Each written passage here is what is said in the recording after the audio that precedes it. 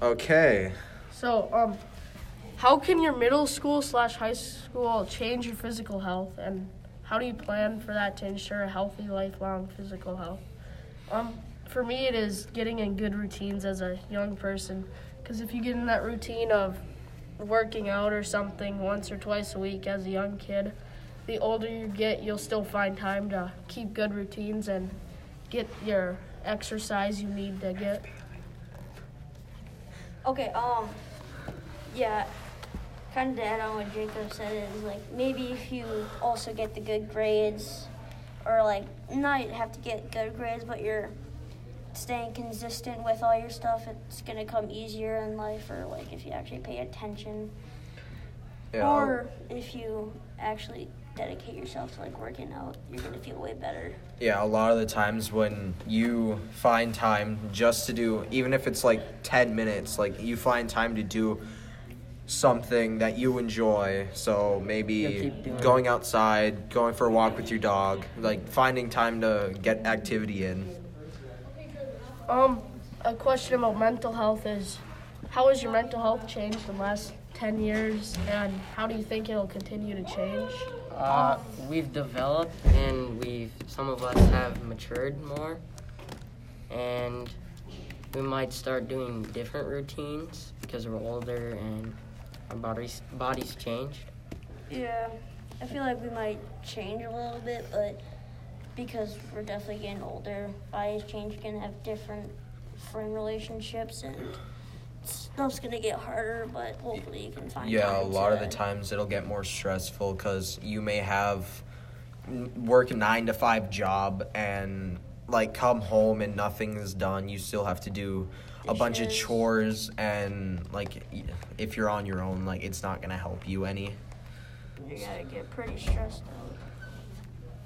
How do you prioritize your busy lives, your mental health in your busy lives? Probably find some hobbies that you want to do. Like for me, it would probably be hockey, or like playing sports, or like working out Football. or something like that. Yeah. Yeah, going off that, you could like set aside a few minutes every day just to like Shoot pucks or Yeah. something like stretch out, get loose. You can that. Spend time with friends. Like Yeah. don't like game like all the time, but like if that's something that you want I mean, to do that sometimes makes you happy. sometimes yeah. gaming does help because it gets you away from the world. maybe you could do like there's all these stress relieving activities you can Like do. yoga or something like Yeah, that. you can just like set aside time, maybe 20 minutes after school, to do a stress relieving activity that works for you. I think we're done with that. So,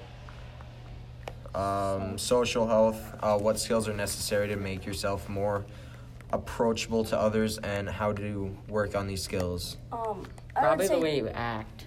Yeah, or like how you like put yourself out.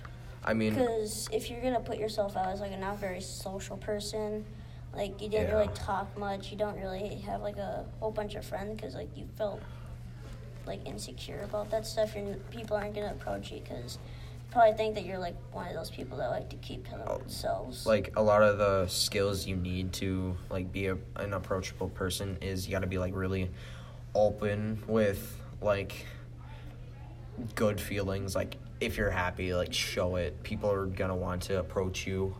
Or if you like walk up to somebody and just say something nice, like, hey, how's your Yeah. day? Yeah, going on with that, one skill I need to work on is just a first impression. Like, a first impression is always going to be there. It's always lasting, as what you said to start with. If that's, oh, you're so short, or like an insult, that person is not always going to gonna like remember you. that about you. It's Yeah. what they think about you. Like, yeah, think that you're like the person who like picks on people. yeah, like, try and show positivity, like Yeah. say, like encourage them to do something. Be like, how's your day going, or some stuff like that. Another question for social health is how can making good impressions with other people give you an advantage? Because I don't know, it's something like It'll help with your like friends and that stuff. If reputation. Yeah, or like It'll make you feel good.